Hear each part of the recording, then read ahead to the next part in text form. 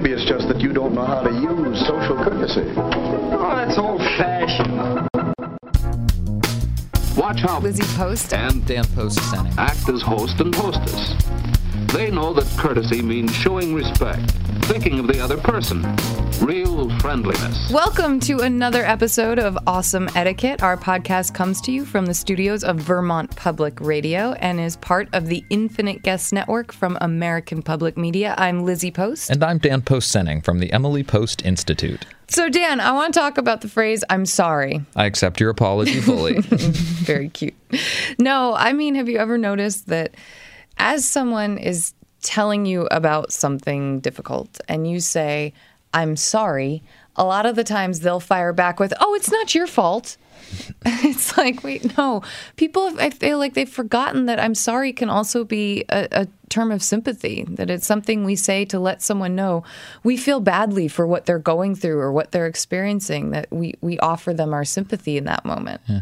It's so often that I hear you remind people that when someone presents you with something difficult, you can just be sympathetic and say, you know, I'm so sorry to hear that. Yeah, you don't have to take responsibility. It's not always taking responsibility. Now, there are times when apologies need to happen. And the other thing that this brings to mind for me are the people who apologize and they say, well, I'm sorry for that, but you, and they launch in. Yeah. And I always struggle when I hear that. And I struggle when I'm the person who wants to say that, because it's not every situation, there's one person who's wrong and one person who's right. Often there are wrongs on both sides that need to be sort of atoned for or acknowledged. I think that's a really important point. I often find myself, if a but or an if follows the apology, beware. Beware. So how do you fix it? And I think one of the ways that you can fix that is to really own that apology. Dan, I'm really sorry that I said XYZ yesterday. I can understand how that would have hurt your feelings, or it would have been the wrong time to bring that up because of what you were going through or the day that you had. I'm really sorry for that. I do want to take a moment to also talk about how when this happens, XYZ, I feel this way about it. If there's a but or an if, let the apology stand on its own. Let the apology stand, and then ignore the but and say, you know, I'd also love to talk about. That way, it's a sort of a new conversation, and you're still able to address whatever it is that concerns you or is really difficult for you. Yeah. You know, I know that I should be watching out for these signs from you, or I should be asking first if you're busy or what you have going on. I just also would like to talk about the fact that when this happens, you know, I then react this way, and I'd love to get us to a place where that's not happening either. So that we're both doing the good things for each other. What I'm loving, yes. For our imaginary problem that I'm trying to vaguely describe. The apologies for yourself and your role, and even when you're talking about addressing the root problem or the root issue, you're also taking responsibility. You're talking about your responses, your reactions, and your feelings. Yeah. And that really gives the other person a lot of space to do the right thing and to approach you in a way that's mature and grown up, but also informed. And I think what's nice, too, is you can always find a way to say, what I'm really hoping for is for this to get better for both of us. Mm-hmm. That way, you come at it from that place of, I want resolution and I want solution and I want this to be better for both of us. Yeah.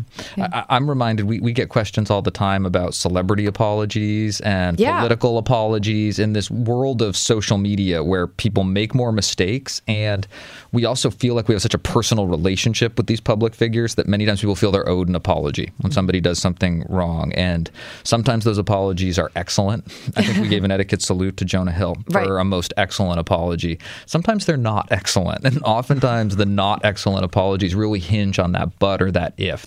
They lack the sincerity. Someone doesn't take the time to let the apology resonate and have its own weight, which is, I think, exactly what you're talking about, and doing it in a personal way. Or they're repeating the offense. You know, often when someone uses a word that's really offensive, they'll sometimes apologize by saying, I'm sorry for using, and then they insert the offensive word again, and you're like, come come on, man.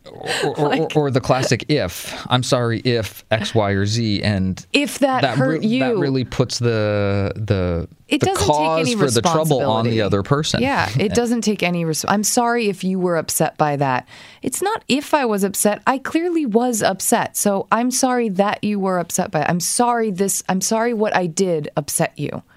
I think that's a really important point to make. Yeah. That you don't minimize someone else's, their legitimate hurt feelings, even if you don't necessarily agree with why their feelings got hurt. You can understand and sympathize. What are some of the other points to the apology? Like what makes for a really solid apology? That you give it the time that it deserves, and that you the attention. You mean exactly, yeah. And sometimes that means that you pick up the phone and call someone instead of texting. Sometimes it means you talk to someone in person instead of picking up the phone. If you are in person, it means you look them in the eye and you own it. That you give them a chance to reply and respond, and that you're willing to listen. If there's a real follow-up action, that you make a commitment and you follow through on the follow-up. Mm-hmm. That if you do make an apology that's I'm sorry, and I'm sorry for this, and that's what it is, and then there is a follow-up that then happens where you talk about whatever the root problem is, that you then follow through with whatever you say you're going to do to address that root problem, because that's almost... It has an equal weight to the apology in terms of its import on giving that apology some integrity. Yeah, apologies aren't... magic. Fix-alls, cure-alls, they really aren't. And reset buttons. As we've said before on the show, sometimes you'll go through an apology and it's still going to take time for that hurt to move away. You know, especially if it's something that's been a long-standing, difficult situation. It's going to take time to get back to the place where there's trust and camaraderie in that relationship, as opposed to negative feelings. Yeah. Yeah. I'm sorry, excuse me, pardon me. These are magic words, just like please, thank you, and you're welcome. And I really like that we're dedicating an intro to the show to really emphasizing a magic word that is really critically important. How you handle your accidents and mistakes says as much about you as how you handle your successes, maybe more. And this is a big one. Before we conclude today, I just want to acknowledge all of our international listeners out there. I had the most pleasant experience last week of talking with someone from Ireland who had been listening to this show and contacted the Emily Post Institute to do some other business. And it was such a treat to hear from a listener from across the pond. And I just wanted to give a quick shout out to all the folks that pick this podcast up all over the world. We really appreciate your being with us and hope you stick with us for many episodes to come. Now, let's get to those questions. Sure, you're right. But there's so much to learn how to do. Sure, there's a lot to learn, but it's worth it. And learning is easy. One way is by watching others. Behind a rainy day, I'm in a snake bag situation. Here's a pencil. Our questions today begin with a wedding question from Natalie. We are having a destination wedding in Las Vegas and are having an issue with transportation. We have reserved a charter bus that seats 56 people, but have about 90 to 100 wedding guests. How do we tell people that the transportation to and from the venue is limited? I was thinking to include that transportation will be provided on a first-come, first-served basis on the details enclosure card. Is that the correct etiquette? We cannot afford another bus to take our guests to and from the venue. Help! Thank you for your time. Confused, Natalie. Oh, Natalie, don't be confused. This is a question that comes up not infrequently in weddings. You want to help your guests, but you can't. You want to help your guests, but there's handhold them through everything. A limit to what you can do. On some level, people are going to be responsible for getting themselves to your wedding and away in the end. And you don't buy everyone a plane ticket. And this is in some ways an extension of that travel. It's really nice that you're thinking about a charter bus and you're doing what you can. And definitely the place to include the information about that is on that details enclosure card that you're talking about. If you've got a wedding website, I would definitely double up that information there as well. And whenever you've got an important piece of information about a wedding, you can also start that family word of mouth mill going also. Definitely spread word among the other people that are helping organize and plan, and ask them to tell the people that they talk to. So you're going to get that word out to as many people as possible that way, and then you're going to have backup information on the website and the enclosure card. And as far as how you do it, there are a couple of ways that you can do it. You can be specific about the parameters for how you sign up. You put a cutoff date for the signups so that people know they're responsible for booking a seat on the transportation Reserving that you've provided a seat, yeah. by a certain date. And that lets you know who's trying, and it gives them a window. And then when that window comes up, when that last date to sign up for that bus has come up, whether you're on it or off it, you know whether or not you need to book a car or organize your own transportation. If that bus is filled up and you hear that there's not a space on the bus, that's also going to provide that information that you're going to need to have your own transportation to the wedding. And that's not unreasonable. People can rent cars. People can carpool. They would have to figure this out if you didn't book a bus. So they shouldn't feel badly that the bus you booked can only fit half the wedding guests on it. And they can designate a driver. Yes, exactly. they can take care of themselves, although it is nice the way you're thinking of providing a charter also. I had friends who did this sort of thing, and we actually paid for our seat on the bus because it was a 6-hour bus ride from Brooklyn to Virginia. Ooh. It was just another way of kind of getting people down there because so many of their friends were in Brooklyn. Coming from that area. Yeah, and it made it easier for someone like me coming from Vermont. I could fly to New York and then join everyone on the bus. And what they did is once the bus was full, they sent out an email with the list to everyone. And they sent out, when there were only so many seats remaining, they sent out another reminder to people just to really give people as much of a chance to get on that bus as they could. Uh-huh. And then after that, it was the reminder, okay, so this is the list for the bus. If you're not on it, definitely, find a ride, contact us if you need help, maybe getting a ride. I like that invitation. Because sometimes people might not know each other. And, if you're that one friend from summer camp that you still kept in touch with, it would be nice to have a little help saying, hey, do you know of anyone who is at the same hotel so I could talk with them about doing a ride? And that's just being helpful. It makes perfect sense. I like that little addition. Boy, I wish I was so well organized that I had an email list with everybody in the wedding on it. Natalie, we really hope that helps. Good luck with the rest of the planning and best wishes on your coming wedding.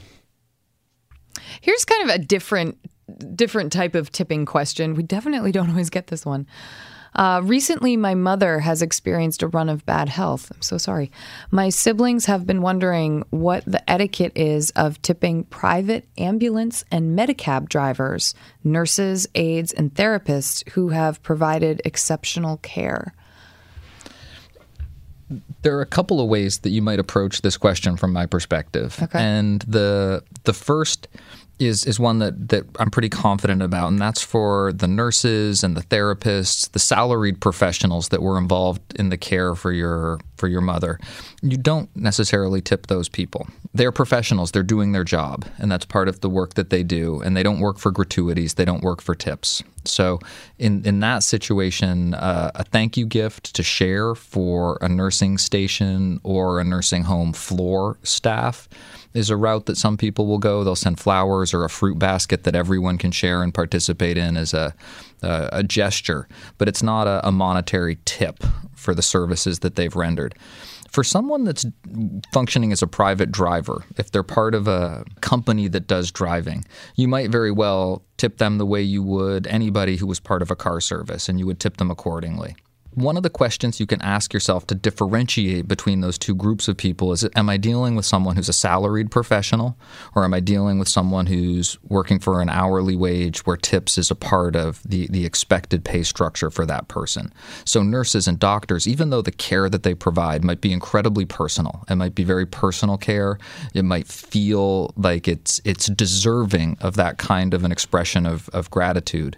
They are doing their job, and they're in some ways fortunate to have a job that allows them to be that way with people, but that's the way you can look at that situation. So if they're a salaried professional, they're not working for tips, and in some way it can even be minimizing to offer a tip to someone who's working in that capacity. So the other thing that you can do that we recommend anytime you're uncertain about whether to tip someone or not is to actually call the agency that hires them and ask if tips are appropriate. During the holidays, we often see people wanting to tip nurses and staff that are regularly a part of your lives, and totally understand it. It's really important that you are recognizing these people and the great care that they give.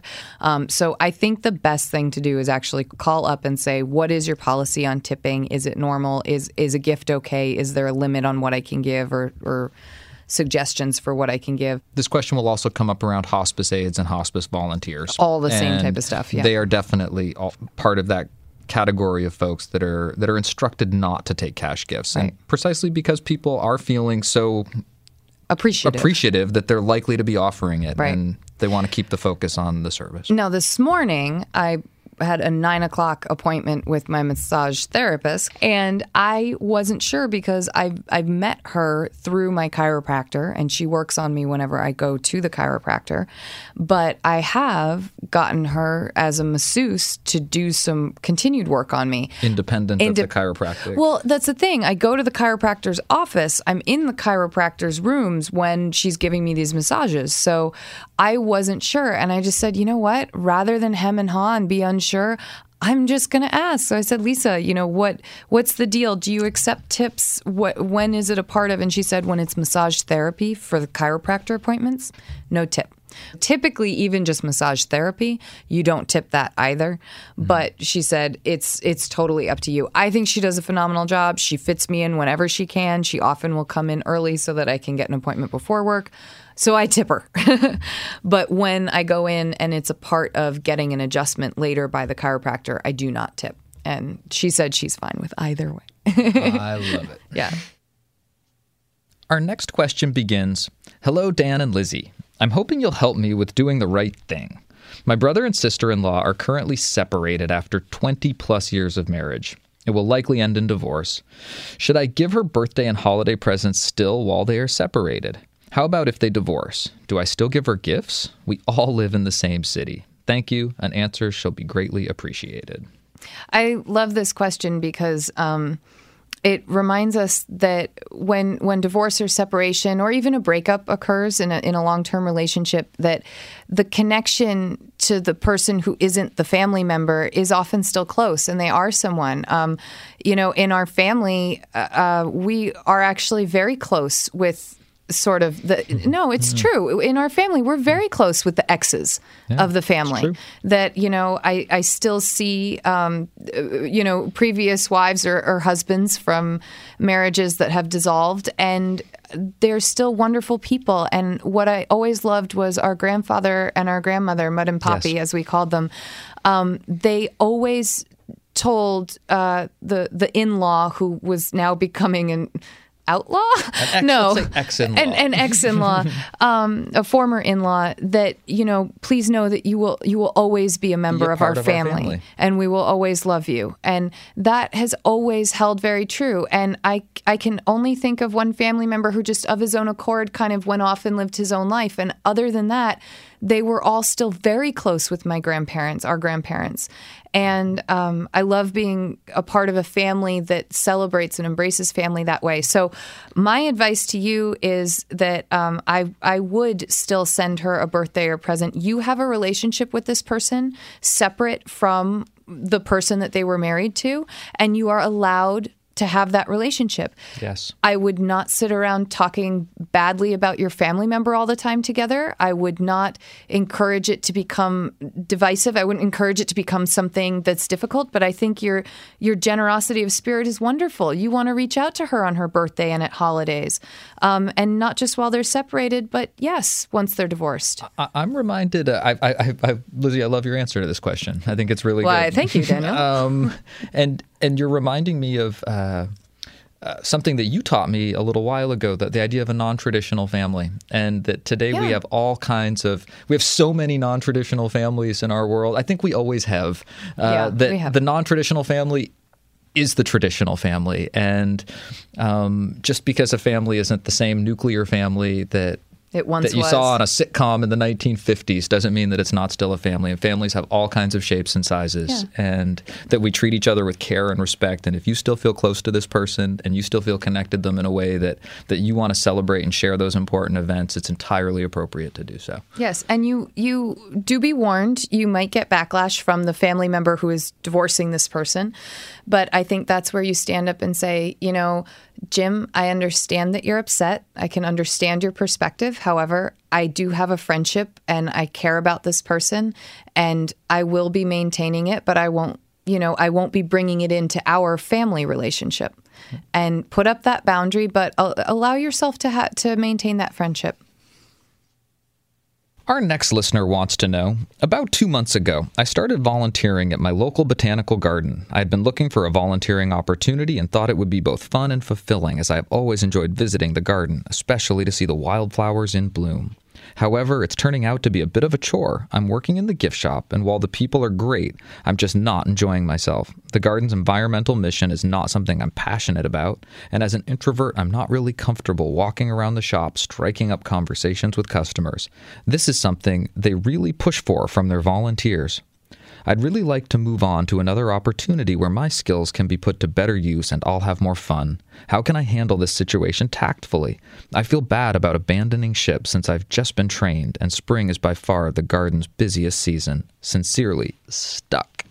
Well, Stuck, it's your time and it's your choice. If this isn't a good fit for you, then it's time to just say so and move on to another volunteer opportunity and enjoy the garden as a visitor.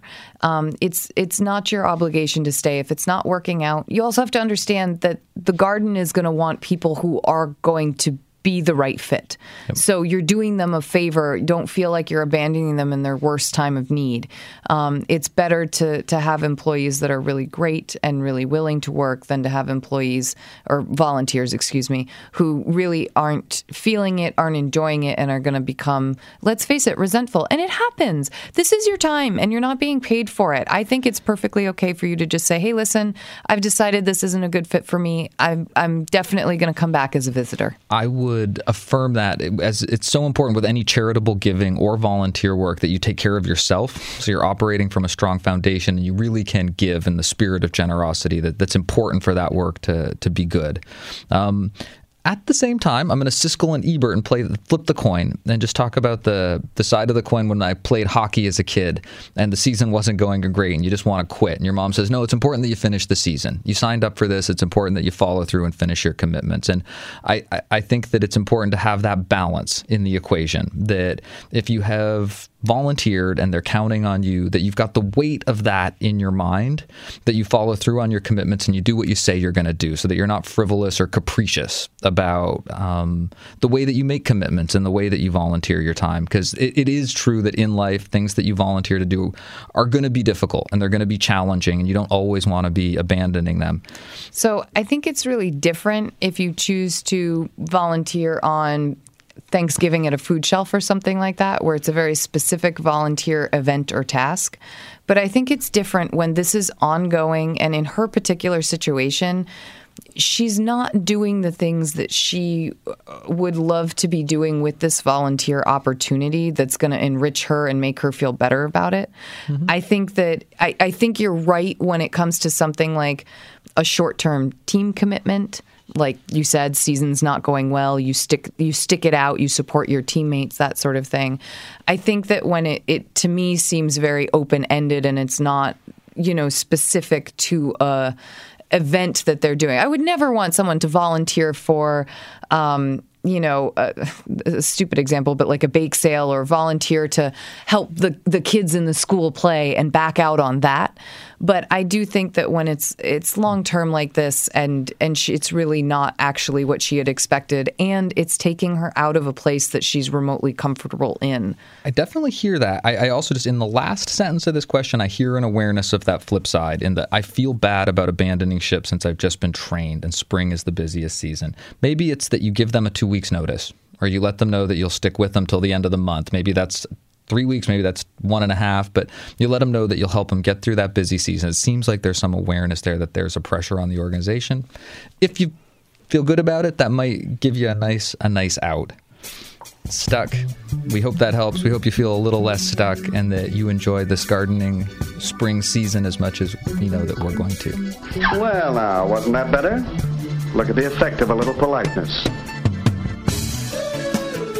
Thanks to everyone for sending in your questions. And remember, we love updates. If we answered your question on the show, or if you have a comment about one of our questions, feel free to send it in. You can also submit your question to awesomeetiquette@emilypost.com, or send it in via Facebook or Twitter. Just use the hashtag awesomeetiquette so that we know you want it on the show.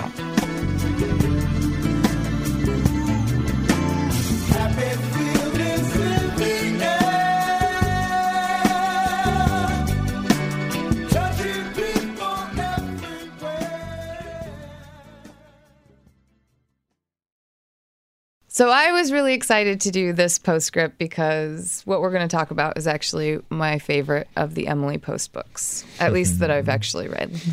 How to Behave Though a Debutante. It is my favorite of the Emily Post novels, and it chronicles the life and opinions of Muriel, as, Muriel? quote, overheard by Emily Post, end quote. Here's the opening to How to Behave Though a Debutante, and it is supposed to be comical, so please don't think that this is who Emily Post was. As lots of people think, a debutante leads a butterfly life. It would probably be as well to describe an average day. To begin with, you wake up quite early, about 9 o'clock, in fact. You are generally awakened by the telephone.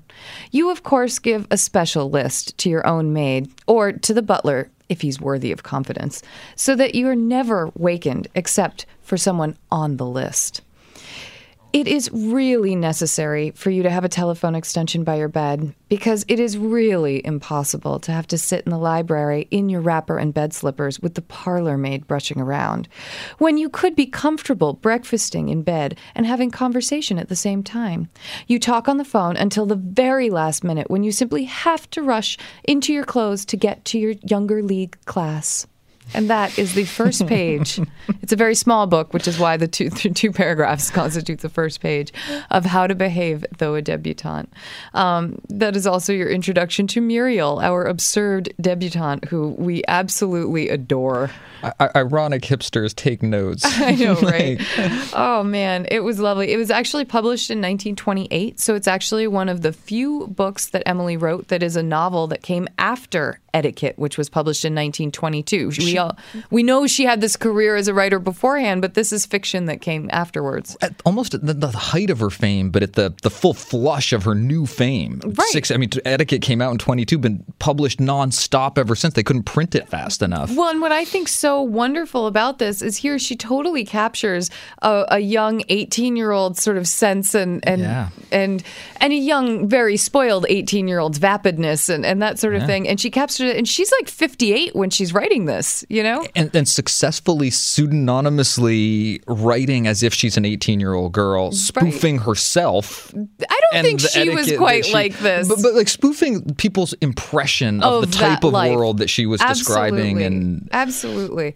And it was just, it's such a deliciously written book because it's so, this character is so strong. You immediately, from 2 paragraphs, you get a sense of who she is, what she's like, what her life is about to be. On the next page, she talks about, the volunteering that comes with being in the younger league class, where you don't actually use any of your skills, but that you learn in the class, but you do things for others. And she teaches basketball, which she was never very good at, but she did understand at least. And I'm thinking, like, in late 1920s, this, rich debutante teaching basketball to kids. It's Clueless. It's Alicia Silverstone collecting skis for Pismo Beach Relief Fund. It's totally Clueless, yeah. And it's Emily behind Clueless.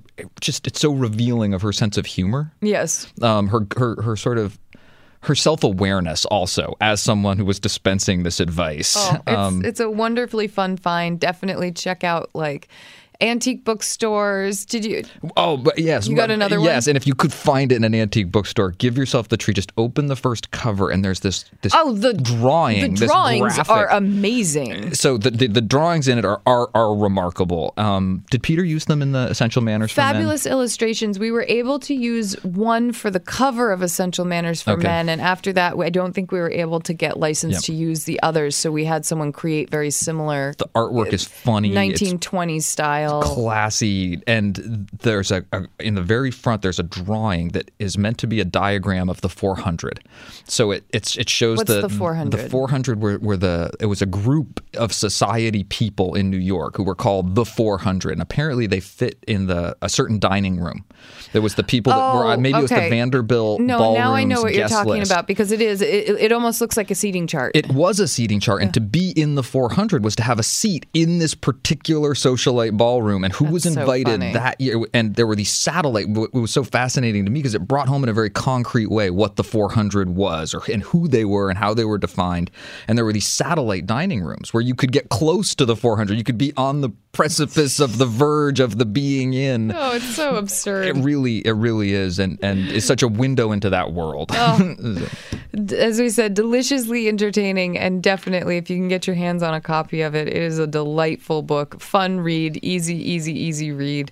And I don't know, you might even be able to find it online. I'm not sure. Yeah, harder to find copies of How to Behave, though, a debutante. So definitely, all you book hunters and sleuths out there, good Check luck, those happy bargain hunting.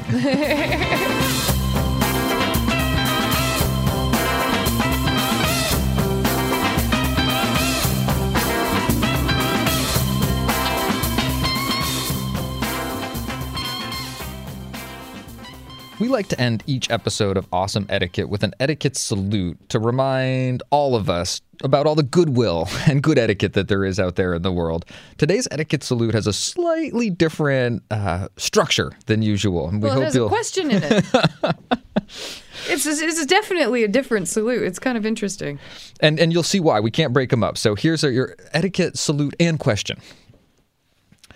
Good afternoon, Lizzie and Dan. Thank you so much for the podcast. I feel like I'm involved in a lively conversation with friends on my daily commute. Thank you so much. We couldn't hope for anything better from the podcast.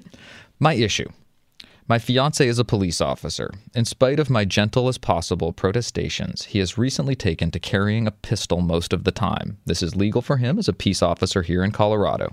We recently had dinner at our friend's home. Evidently, he had attached the gun to his belt that evening. I did not notice it. His shirt covered it. However, one of our hosts, or possibly their housemate, noticed it. My salute is to my friend Laura, our hostess. When just she and I were out to dinner a few weeks after that occasion, she mentioned to me that this was really not acceptable in the most polite and kind manner. She casually and delicately mentioned to me that it was an unpleasant surprise to some people that a weapon was brought into their home without any mention. I was so impressed that she did not name an upset party, nor did she make it feel like she was confronting me personally about the offensive behavior. I understood clearly from Laura that they were not angry and do not hold it against us, but I did hear loudly and clearly that it would not be acceptable in the future. My question is how to say nicely to my fiancé that he is not allowed, my word, to carry it into any of our friends' homes in the future, at least not without their permission. I'm not interested in stating who was upset by it. However, do I need to come clean to him about who it was that noted it? I don't want him to feel angry or defensive about these particular friends, and I'm fairly certain that other friends would have the same sentiment in any case. In keeping with the golden rule, I would want him to mention it to me. In keeping with the platinum rule, I think he would want me to take his side and defend his right to carry it anywhere, whether or not I agree with it. That is my conundrum. I love going out with good friends and particularly love to be invited to dinner parties and do not want to jeopardize our social relationships for a behavior which even I do not condone. Thank you for any help you may offer, and a huge pat on the back to my friend Laura for kindly broaching the subject with me kindly, but directly, and so effectively. My best to you both. Jane. Jane, that's an interesting one. Oh, Jane, what fun. And I do appreciate the salute here to your friend Laura. I love the fact that there is a lovely salute, and she really, this is one of the more pleasant salutes in a strange way, because it's an awkward topic, but it's a really pleasant salute because here someone was dealing with a difficult situation, and clearly Laura was able to handle it in such a way that Jane is even grateful for it. Yeah. You know, and I think that she must have really amazing tact and diplomacy to be able to do that. So kudos to Laura. As for how to handle the gun.